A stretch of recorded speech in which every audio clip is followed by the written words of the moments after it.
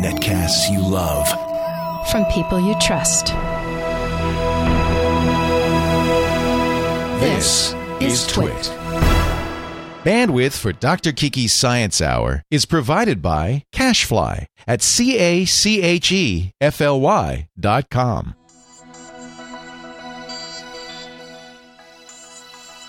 This is Dr. Kiki's Science Hour with Dr. Kiki. That's me.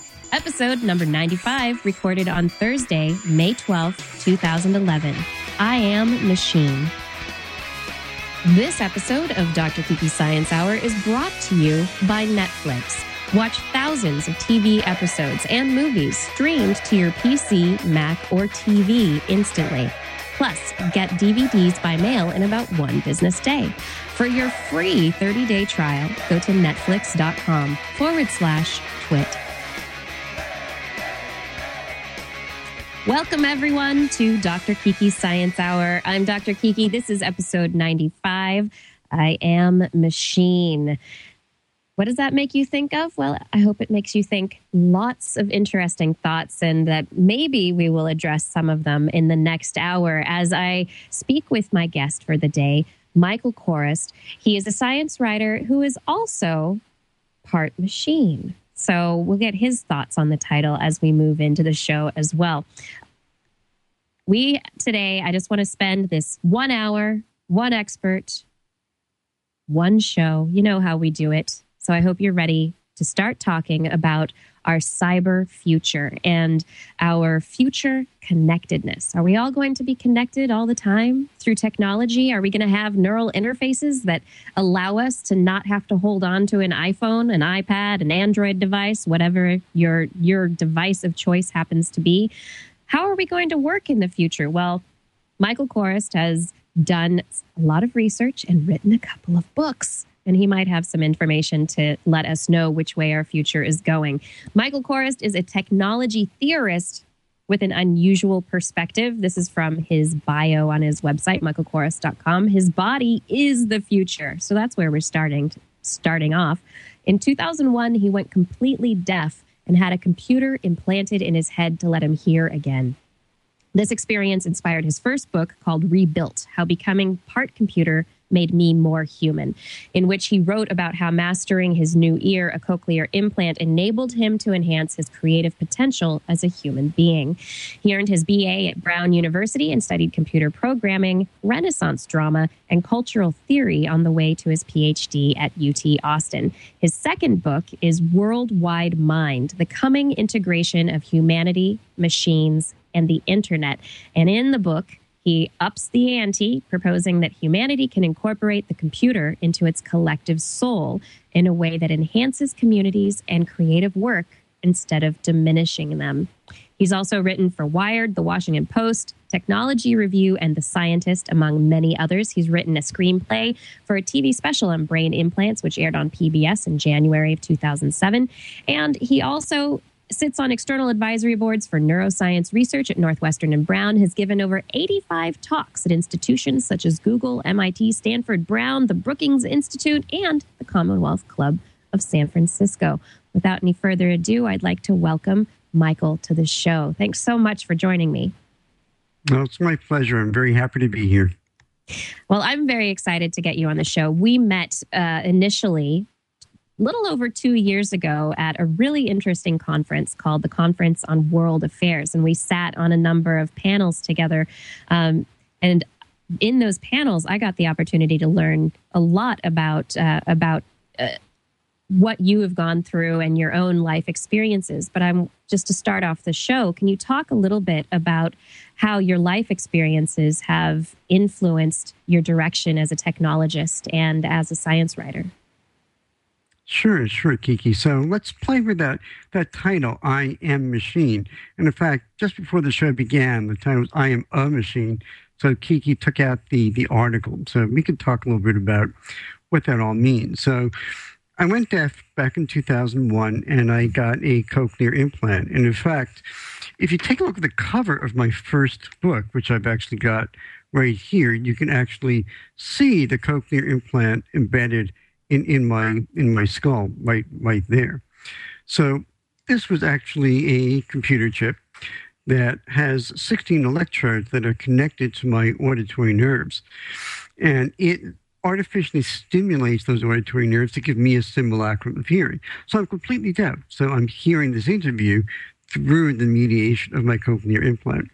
So that was really the experience that launched me on this inquiry about the integration of humans and machines and the internet, that started with that first book that is taking that step with my second book, Worldwide Mind, which just came out 2 months ago. And you can see this is the title, or rather the cover, Worldwide Mind. So no cool x-rays on this one, just, the sort of Michelangelo, two hands touching. But this book is where I up the ante to talk more generally about what does the future hold in terms of human-machine integrations. And let's just go forward with that. Do you think people are afraid of where we're going with human-machine integrations? Is there fear that we need to address? Yeah, sure. That's a great question. You can't open up the New York Times or Discover or Scientific American these days without reading various articles saying the internet is dissociating us from each other and is fragmenting communication. People are so glued to their devices that they are losing that human touch. So this is very much a cultural fear that's with us today. Now, I just want to give a little bit of contextualization because I did my doctorate in the humanities, so I read a lot of stuff which gives me some historical perspective. So if you go all the way back to Plato, which is 2,400 years ago, Plato worried about the impact of technology on communication. He was concerned that the invention of writing would lead people to depend on the written word for knowledge and spend less time actually interacting with human beings in the flesh. So this is not a new fear. The fear has been with us really since the beginning of civilization in the way we think of civilization. So what's happening now is really an upping of the ante, where we now have technology that are truly omnipresent in our daily lives, where we can carry them about with us, where they are really integrated into the fabric of our lives in a way that older technologies were not, like TV and, and books. These were things that we had to sit down with and spend time with, and then we went back out into the world. Right. But the reason we have these fears now is because these Palm Pilots and BlackBerries are so much a part of our lives that we no longer can live without them. Now, in your situation with your cochlear implants, this technology is now a permanent part of your life, and it allows you to hear. It allows you to do something that was impossible for a time. And are you looking forward to the next generation of these implants? Would you be willing to take your implants and instead of just a radio transmitter that transmits the audio signals from things in the environment to your cochlea, actually be a Bluetooth device or something that could transmit more complex informational data? Well, let's get very concrete about cochlear implants for a minute. So cochlear implants, they're not a science fictional technology. It's a very real medical technology that exists now. So right. What happens with cochlear implants is very much subject to the marketplace, to the fact that companies need to make a profit making these things. So the focus is very much simply on facilitating hearing. And I really don't hear people at cochlear implant companies talking about more exotic possibilities like enhancing hearing. Mm-hmm. And in fact, the market has been surprisingly static for the past 5 or 6 years. There's really been only incremental improvements in cochlear implants. So it's not the kind of field where you hear people creating all these futuristic scenarios. It's really just about trying to create a simulacrum of hearing as far as is possible. But if somebody were trying to create something beyond a device simply for hearing, if they were creating an implant that could connect you, say, direct, instead of having to hear through speakers or headphones like you're currently doing, that could connect you directly to your computer or to your mobile device. Would you be interested in something like that? Well, I did that all the time when I first got the device. Then I got tired of it and moved on. That actually is possible. So the device I have, there is a plain old microphone. So I'll just take this off for a second so you can actually see the device itself. So you can see that this little thing there, that is the microphone that picks up sound. So that mic sits in the shell of my ear, and so anything that goes by ear, the microphone picks up. Anyway, it is possible to put a jack that will put sound directly into the processor from a computer, so that I get the sound input directly from the computer without it ever traveling through the air as sound waves. So that's not exciting. That's all technology. But I think to address your question more in the spirit in which you're asking it, would I be interested in enhancements? Would I be interested in technologies that would give me hearing that is better than normal? Right. At this point, the technology is not available to do something like that. It's not possible to give somebody superhuman hearing. If it was available, would I do it? And the answer is probably not. And here's why. So the sort of $6 million man, well, really bionic woman, Jamie Summers, okay, bionic ear that can hear a whisper at 500 feet away. What that show didn't talk about was that if you can hear a whisper at 500 feet away, you can hear everything else, and you'll get deluged by sound, completely overwhelmed. The fact is that the human ear, as an evolution designed it, is an unbelievably sensitive device. And if it were to be more sensitive, it would actually be frightening and distracting and upsetting. There's a good reason why the ear evolved the way it did. There's a good reason why we don't hear like dogs. If there was a reason for human beings to hear that way, we would. So I'm not really interested in the kind of enhancement where you simply take something that exists and make it better. There just really isn't any need for that. I'm much more interested in the kind of enhancements which allow human beings and human bodies to do things that have never been possible. And that's what my book, Worldwide Mind, is about. I try to imagine entirely new forms of communication. So I'm responding that way to help shift that discussion over from these naive ideas of, let's just make the human body superhuman. And I think a much more productive discussion is to talk about how technology enables entirely new forms of communication to evolve. What areas, what have you found from talking with scientists in the laboratory that you ended up writing about in World Wide Web? What areas are possible? What areas are people looking at and investigating currently? Okay, well, what's being investigated currently is medical technologies. Okay, so there's an important division to be made here between enhancement technologies, which don't exist, which aren't science fiction in the true sense of the term. They have fictions rooted in science as being developed now. And then there's medical technologies, which actually do exist now. So there's a very strong distinction here. So the kind of technology people talk about now are things like brain implants that might ameliorate the symptoms of Parkinson's disease. And actually those do exist in some primitive form now. It is possible to put electrodes inside the brain to shock parts of the motor cortex that will actually ameliorate some of the symptoms. It's very crude. There's lots of side effects. It doesn't work in everybody. But these are very real things. There's also discussions of retinal implants, which are like cochlear implants, except you put the electrodes in the back of the retina instead of inside the inner ear. And you electrically stimulate the back of the eye in order to create a simulacrum of vision. That technology is much less far along than cochlear implants. It's much harder to do than cochlear implants. But when I go to the lab today, these are the kind of technology that I see people talking about now. They're basically trying to help people who have grave impairments to be functional again in the world in various ways. In terms of how far they are developed, what are some of the difficulties that that the retinal implants are coming up against in comparison to the cochlear implants or other implants that might be under study right now? Yeah, it's such a interesting question, because you would think cochlear implants have been around for at least 30 years. So where's the retinal implants? Where's the stuff that helps blind people see? Where's all that stuff? And it turns out that cochlear implants are kind of the low-hanging fruit. They were essentially an easy technology to develop. Now, when I say easy, that's a very relative term. It took 40 years of research and development. But retinal implants are nowhere near as close. And one reason is that it's very difficult to stick anything onto the retina and make it stay without damaging the back of the eye.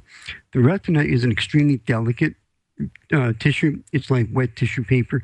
It tears very easily. It's very difficult to stick something on the back of it that will stay in place. The other big issue is that we really understand very little about the way the retina encodes information and sends it to the brain. And because we don't know very much about that, it's very difficult to electrically stimulate the retina to give the brain visual percept that it will understand.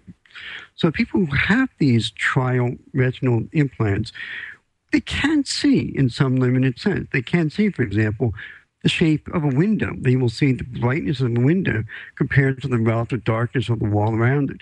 They will see where doorways are. They can see where people are. They can see where trees are. So they have something that is a useful kind of vision. And for them, it helps a great deal. It's a lot better than actually being blind. But it is so much harder to understand the neural code of the eye than it is of the ear at this point. And it's just an area in which a lot of research is being done trying to solve those problems.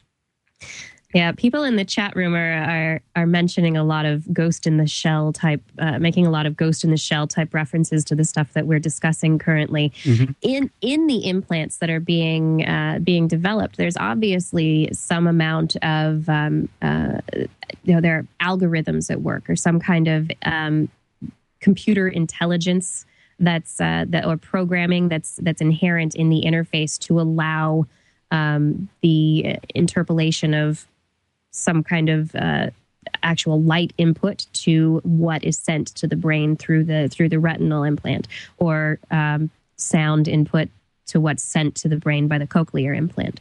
Do you see there being any kind of room for these ghosts in the machine?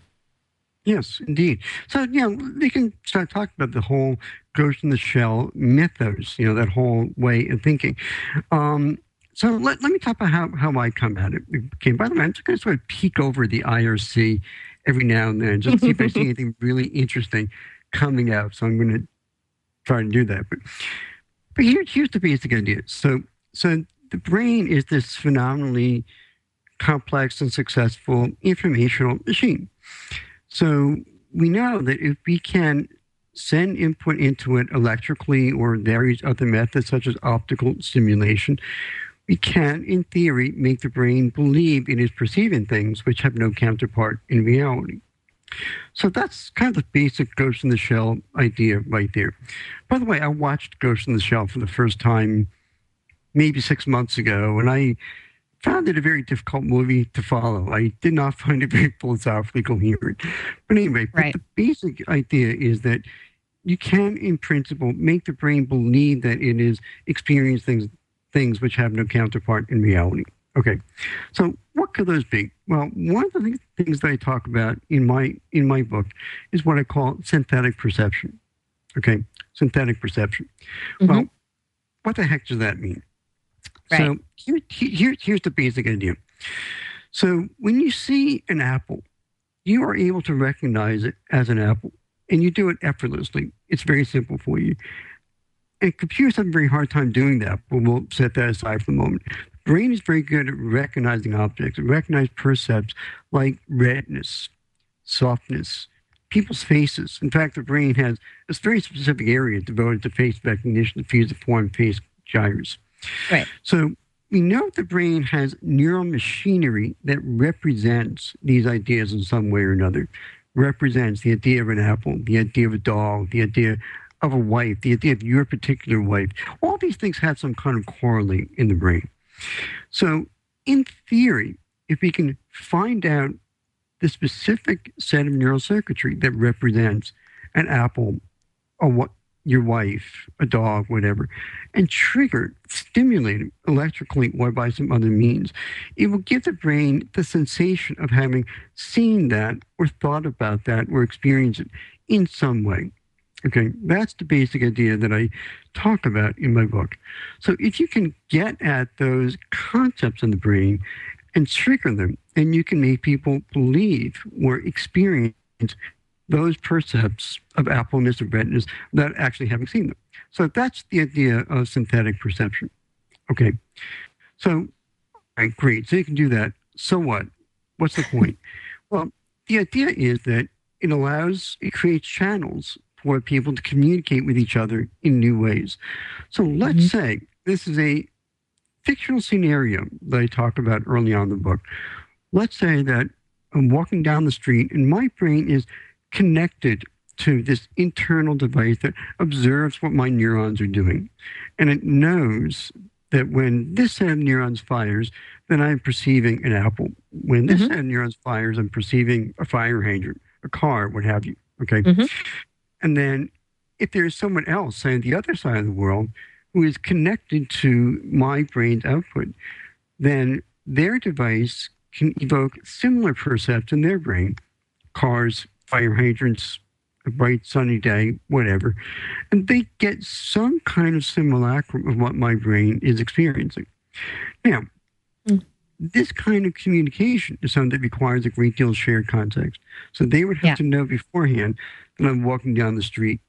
And they would, if they get the sensation of appleness, they know, okay, I'm seeing an apple. I'm seeing this particular person, and having these particular sensations. So that's the basic idea behind what I call synthetic perception. And the point of it is that it can allow people to have some idea what another person is experiencing, as opposed to what they're saying, as opposed to, what their facial expression is showing. So it would allow for a new kind of communication, which is imagistic, intuitive, sensory, rather than verbal or visual. So that's one of the core ideas of Worldwide Mind. So let's stop there and let's let you bring in some questions. And I'm going to take a look at the IRC channel and just see what people are saying about it. That's really interesting. I've never done an interview. Well, that's a fascinating concept to be able to experience what somebody else is experiencing, and this is something that comes up quite often in I guess cognitive conversations. How do you have somebody else's experience? How do you share an experience if you're not actually there? With this synthetic perception, will individuals be experiencing their own concept of appleness? Because will they be experiencing the same appleness? Is this something that will really allow shared experience, or is it something similar? So I know what an apple is to me, and someone else knows what an apple is to them. That person will then experience their own apple. That's a great question. That's exactly right. And in fact, I compare it to storytelling in the book. So think when somebody tells you a story, let's say they tell you a story of something that happened to them in their childhood, like, they saw a dog and they played with it. So when you hear that story, you are never going to know how they actually perceive the event. You aren't going to insert your own concepts of dogness of childhood. They say, I was walking down a dark road and I saw a big dog. You may imagine a Great Dane, where, in fact, the dog they saw was a large poodle, okay? But in a very real sense, that doesn't matter. What matters is the narrative. What matters is that person is telling a story, that they are creating a narrative shape, and you are using your own brain's concepts to make your own sense out of that narrative. So, in a very real sense, the way you ask that question is the way we have always communicated. We have always had to use our own inbuilt concepts and use them to sympathetically imagine what someone else is telling us. And I imagine synthetic perception as being able to add another dimension to that kind of storytelling. It does not mean that people have this kind of flawless Adamic language, a perfect language that allows for perfect communication. That's never going to be the case. That will always be beyond reach. But this would allow new kinds of communication. Now, another important kind of communication that I think about in the book or write about is emotional communication. That's where I was going to go next. Yeah, I was thinking if you could feel what somebody else is feeling, that's something that the shared emotional experience is something that could be so beneficial to communication. That's actually the biggest single thing that I talk about in Worldwide Mind. So I start by talking about the fact that we already have excellent hardware and software for knowing what each other is feeling in person. Okay, the face is an incredible interface. Neil Stevenson made that point really well in Snow Crash. He talks about how avatars have really good representation of the user's face because it is such a good medium for communicating what a person is experiencing.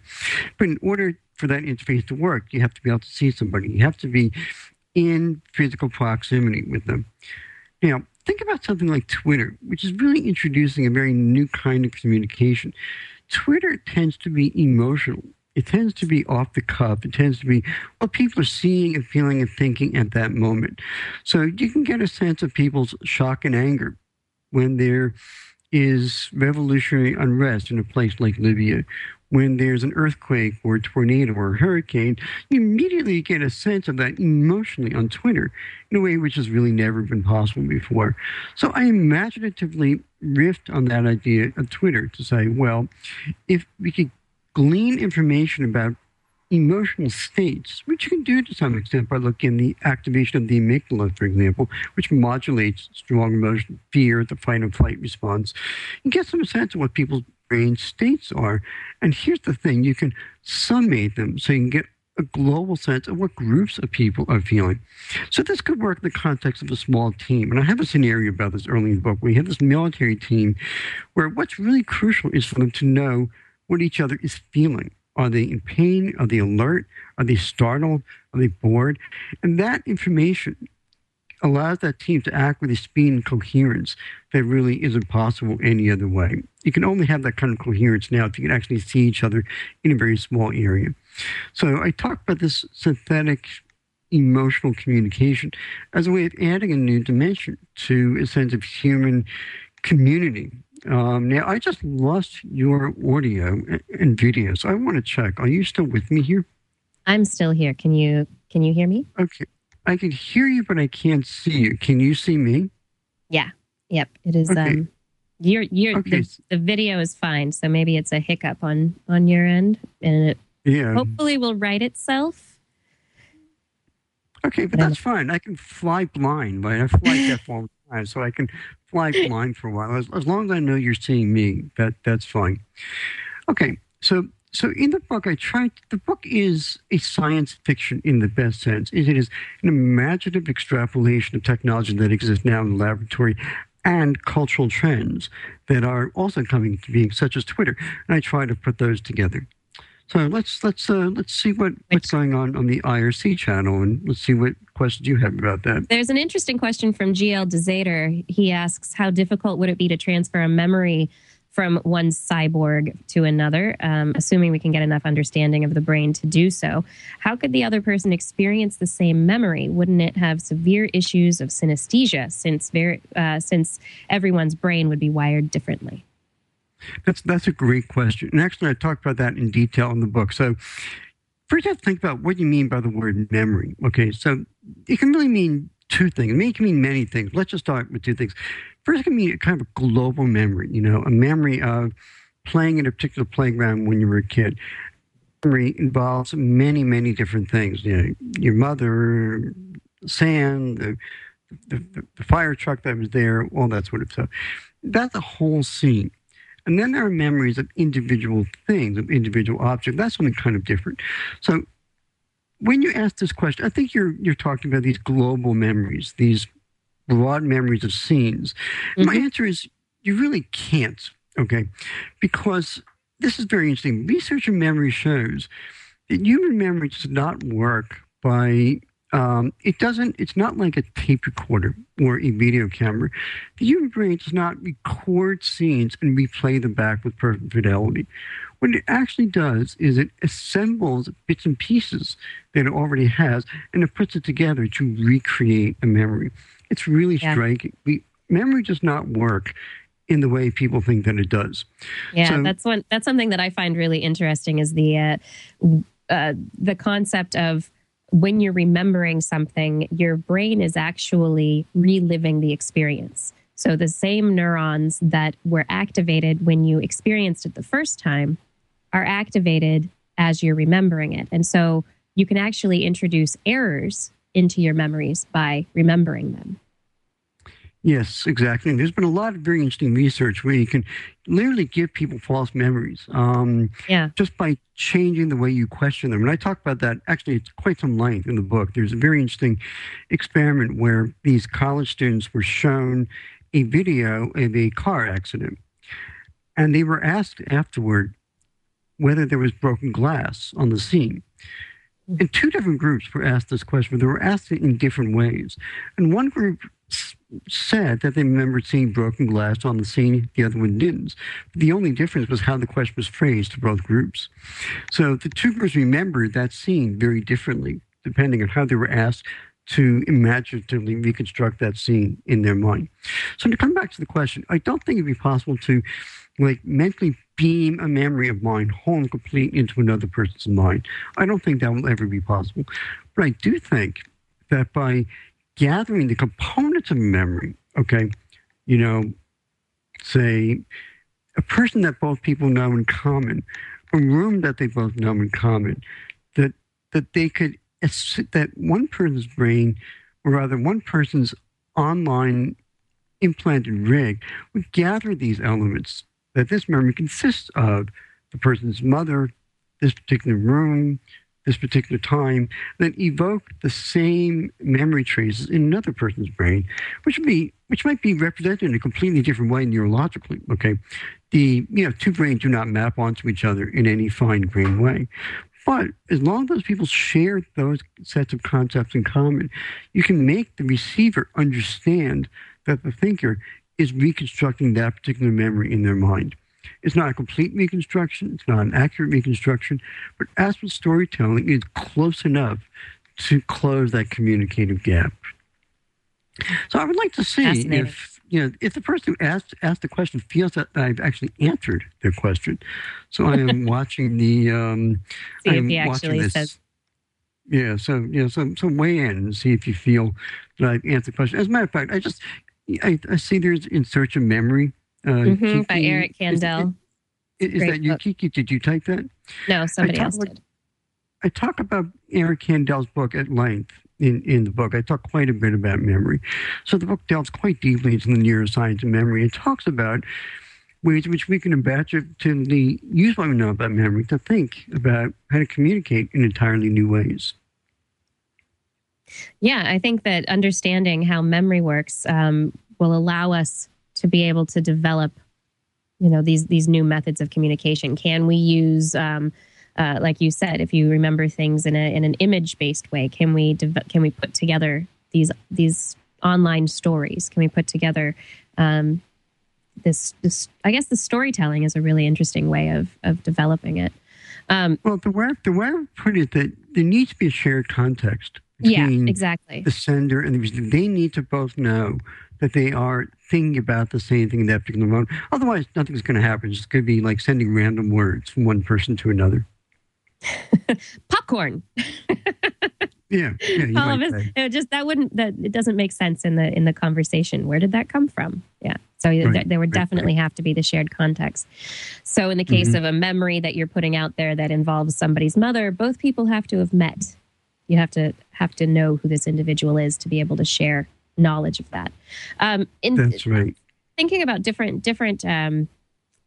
modes of communication, I interviewed Michio Kaku last week, and he was really excited about the idea of contact lenses of the future. That contact lenses in the future would allow us to overlay information. So instead of this interface that would bring information to us or allow us to internalize information from other individuals through new modes of communication, that this would overlay information over our environment, allow us to see information about the weather, or you look at a storefront and you see the prices of objects in the storefront, or it gives you some kind of a lot more interactivity with the environment as you walk through it.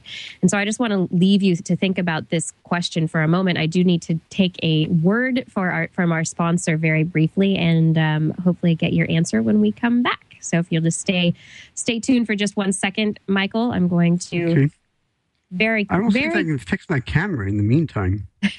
Okay, sounds good. This episode of Dr. Kiki's Science Hour is brought to you by Netflix. Netflix delivers movies to your home, and that saves you time, money, and hassle. You can instantly watch thousands of TV episodes and movies. These can be streamed directly to your PC or your Mac, or streamed to your TV via a Netflix-ready device. You can have an Xbox 360, PS3, Nintendo Wii, I think a Roku box, all sorts of devices out there that will help you get your Netflix. You can also get DVDs delivered to you by mail in about one business day. Watch as many movies as you want, anytime you want, and there are never any late fees and no due dates. Well, if you're downloading it, streaming it live from Netflix, there's nothing to return, right? Nothing that has to be due. So this week, I'd like to get our. Let's see. We need a movie. I didn't pick a streaming pick of the week, but people have been talking about Ghost in the Shell. So hopefully, let me see if Netflix has Ghost in the Shell. I'm going to go to netflix.com, netflix.com, and search for Ghost in the Shell. Ghost in the Shell. I can play it instantly. Add to my instant queue. That easy. I can play it right now. So those of you interested this week, I absolutely recommend Ghost in the Shell. If you have not seen it, or if you are a fan, watch it again. You can download it, watch it instantly from Netflix. It's a fun movie. It's a Japanese anime. If you haven't, if you aren't familiar with it, it's a beautifully animated movie. Additionally, it's a great storyline. A little bit hard to follow. It's very artistic, you could say, but it has some great groundings in technology and where technology might be taking us. So give you some food for thought. You can instantly watch this movie or choose from the thousands of other movies and TV episodes that are available on Netflix when you register for a free trial membership today. Go to netflix.com/twit, TWIT. Sign up for your free trial at netflix.com/twit. And I definitely thank Netflix for their support of Twit and Dr. Kiki's Science Hour. Now back to the show. I'm still Michael, here. You're still here? Fantastic. So before I took the brief break, I asked you about your thoughts on, I guess, on less of an internalized communication device and more of an interactive device, say the contact lenses of the future. Where do you see those headed? And have you heard anything about research that could make these kinds of things possible? Well, I read his book, Physics of the Future, just a couple of weeks ago, so I've read that whole discussion in the book. And by the way, I am still flying blind. I should add, this is the best possible proof that my cochlear implants actually work, because I can't lip read you. So I'm doing this interview entirely audio right now, so it's a high wire act. Excellent. Well, yes, I read that whole bit about Physics of the Future, and I think that characteristically talked about something very different than what I talk about in my book. So I'm going to change the subject. Now, I want to talk about something that I think is a really key part of my book. You brought this up earlier in our conversation. You asked the question, are people afraid that technology is alienating us from each other? And so that is one of the key issues that Worldwide Mind tackles. So here's where I'm coming from. So there is evidence that technology is making us less willing to talk with each other intensively, that is making us more distractible, that is making us, basically giving us artificial ADD, technological ADD. So I asked the question, well, if you had these technologies that I write about the book, which allow you to know other people's feelings at a distance, doesn't that just make the problem 1,000 times worse? Does it put us into that nightmarish dystopia of E.M. Forster's novel, The Machine Stops, where everyone spends their entire lives shut alone in a room, endlessly teleconferencing with other people, never actually seeing people? So the answer is very possibly yes. I mean, I think that we do have this urge to connect to our devices and avoid the messy, inconvenient realities of other people. So there's a very strong humanistic thread in the book. I say that really the only way to avoid that siren call of technology is to actually spend time learning how to communicate with each other. So for me, as a deaf man, communication has always issue in my life. I've always had to struggle to feel included in groups. I've always had to work hard to hear people.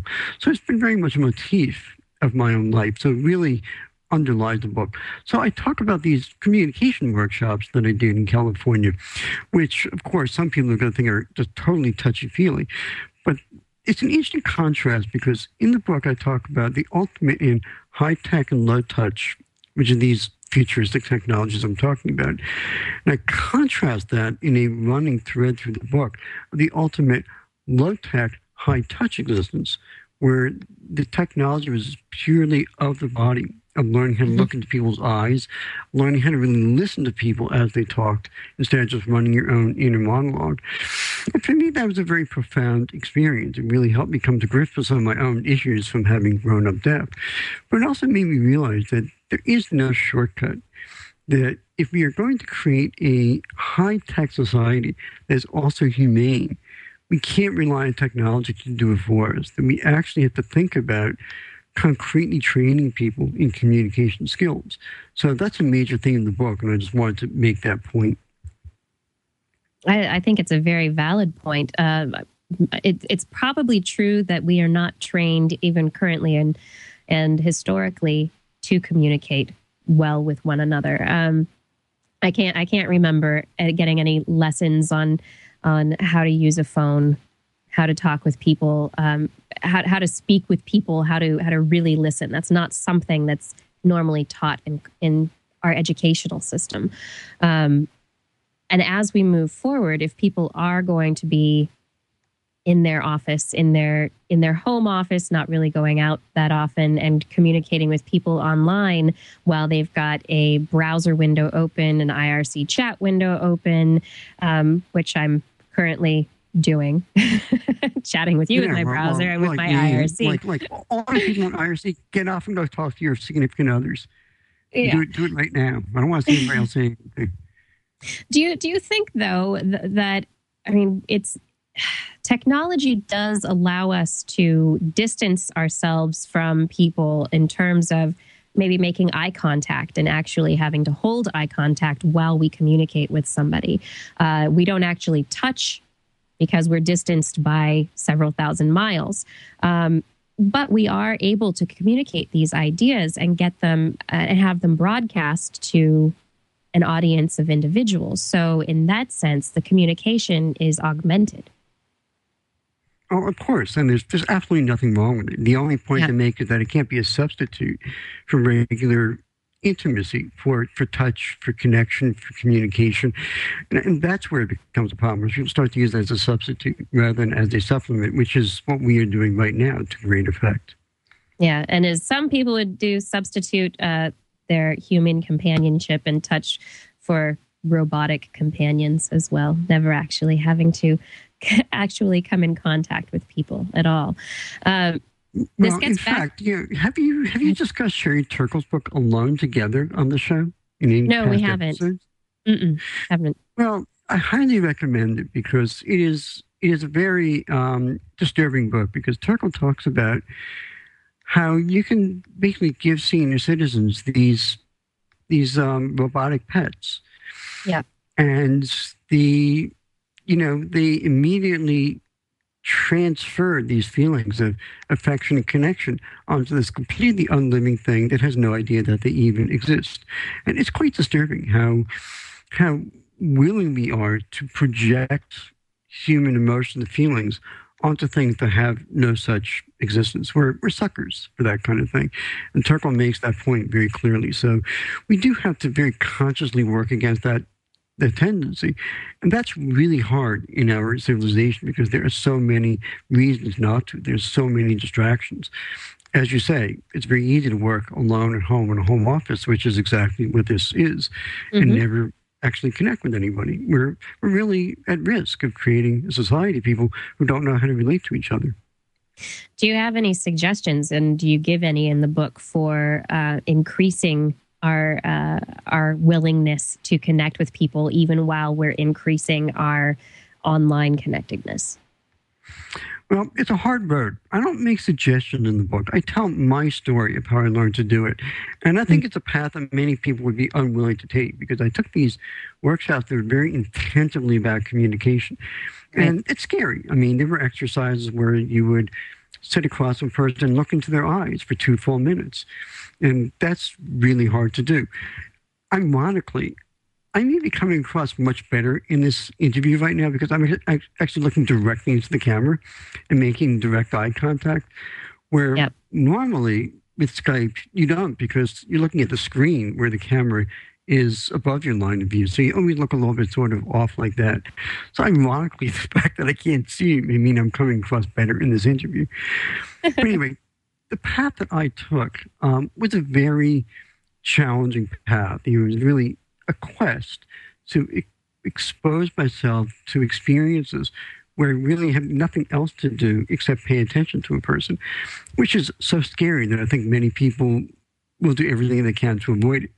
So that's the path that I took. And I think that's what gives the book its humanity, because I tell that story in a very frank and a very human kind of way. I don't recommend it. I don't recommend it for everybody. It's not for everybody. But that's what I do in the book. I just tell my story. And I think that everyone has to find their own path one way or another.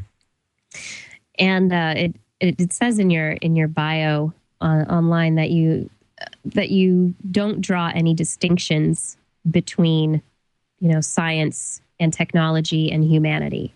How is it that you find a blurring, or how do you define the coexistence or parallel nature of humanity and technology and how it's moving forward? Well, that's a very interesting question. Of course, that comes back to the whole C.P. Snow, his distinction of the two cultures. And you saw this sundering of the humanities and technologists, and they were drifting further and further apart. Right. So that's clearly the background there. Well, mind. So Worldwide Mind, it interweaves technology and the personal memoir that I was just talking about, my story of these workshops. So it's not that half the book is just about these workshops. The other half is about these exotic technologies like optogenetics, which I talk about at length. It's a genetic modification of neurons to make them respond to light. I talk about these incredibly exotic technologies.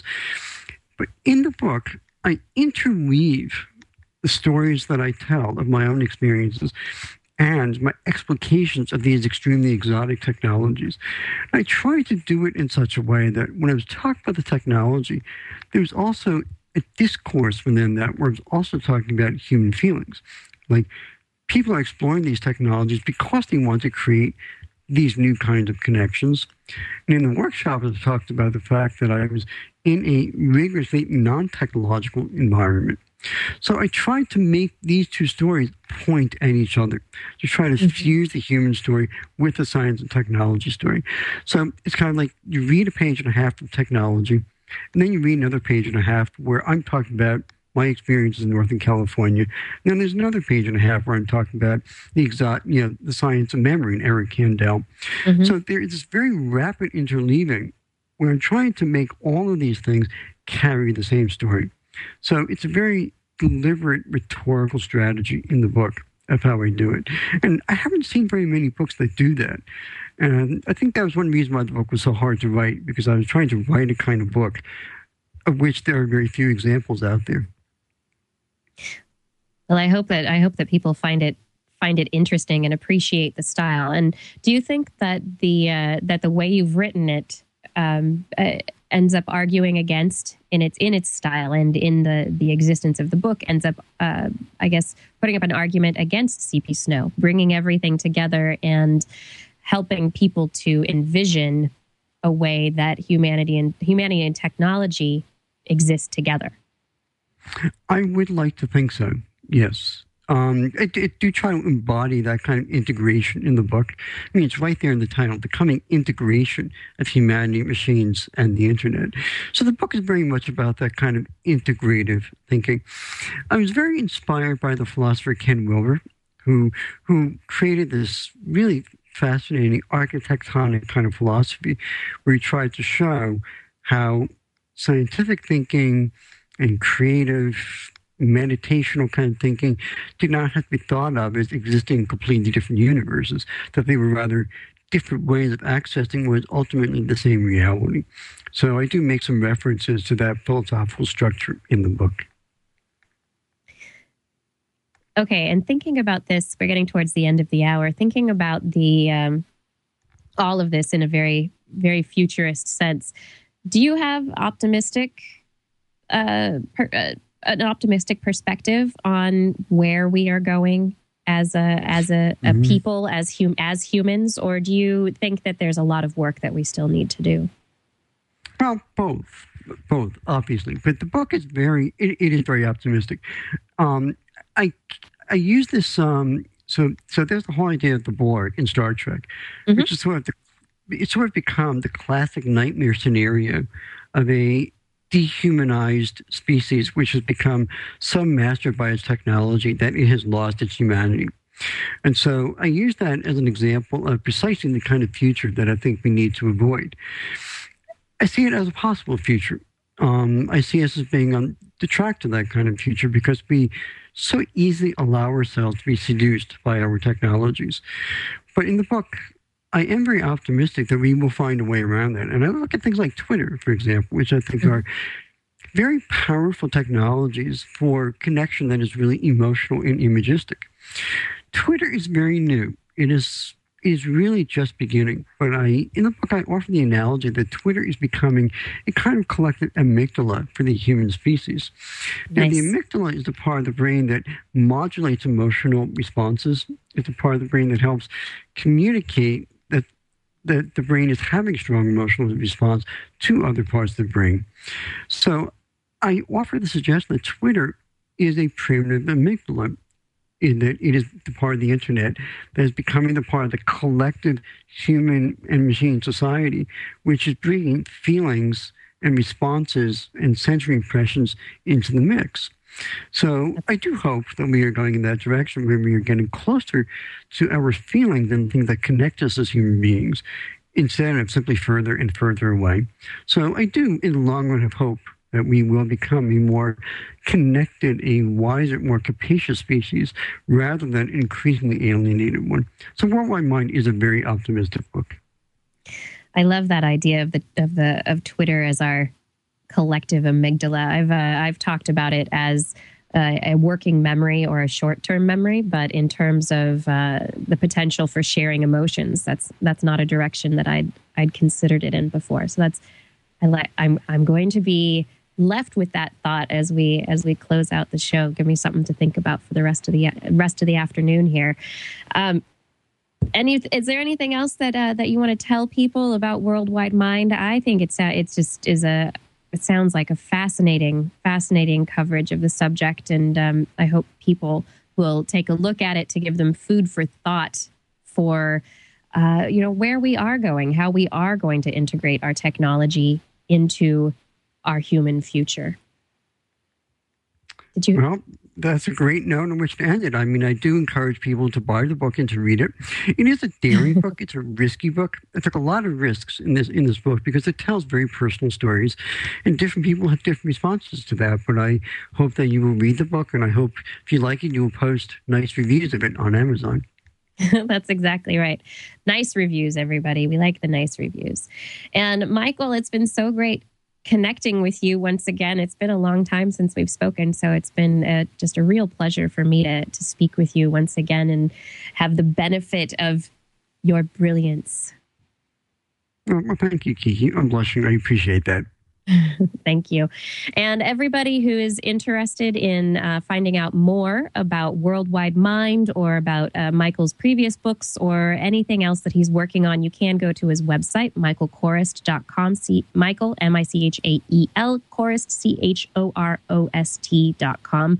He is also Mike Korist on Twitter. And I urge you to follow him because he has some very interesting things to say. And I think we all need interesting things in our lives. I am Dr. Kiki, and this has been Dr. Kiki's Science Hour.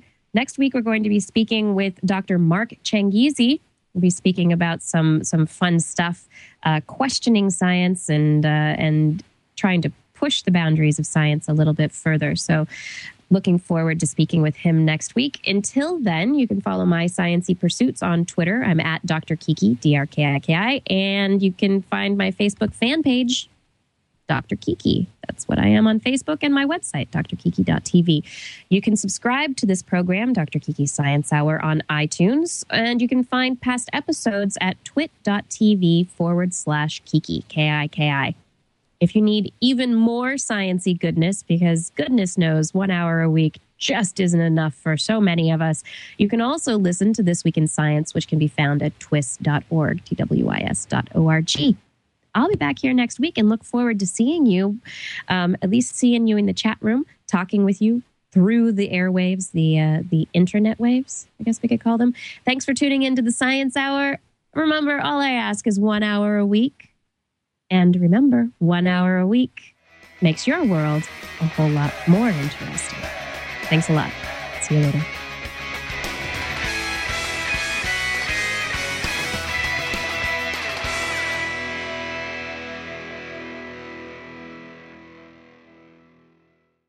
Three, two, one. Would you be a cyborg? Wait, that's not what I want to do. That's a different tease that I didn't do. Hold on. Okay, I got it. I got it, really.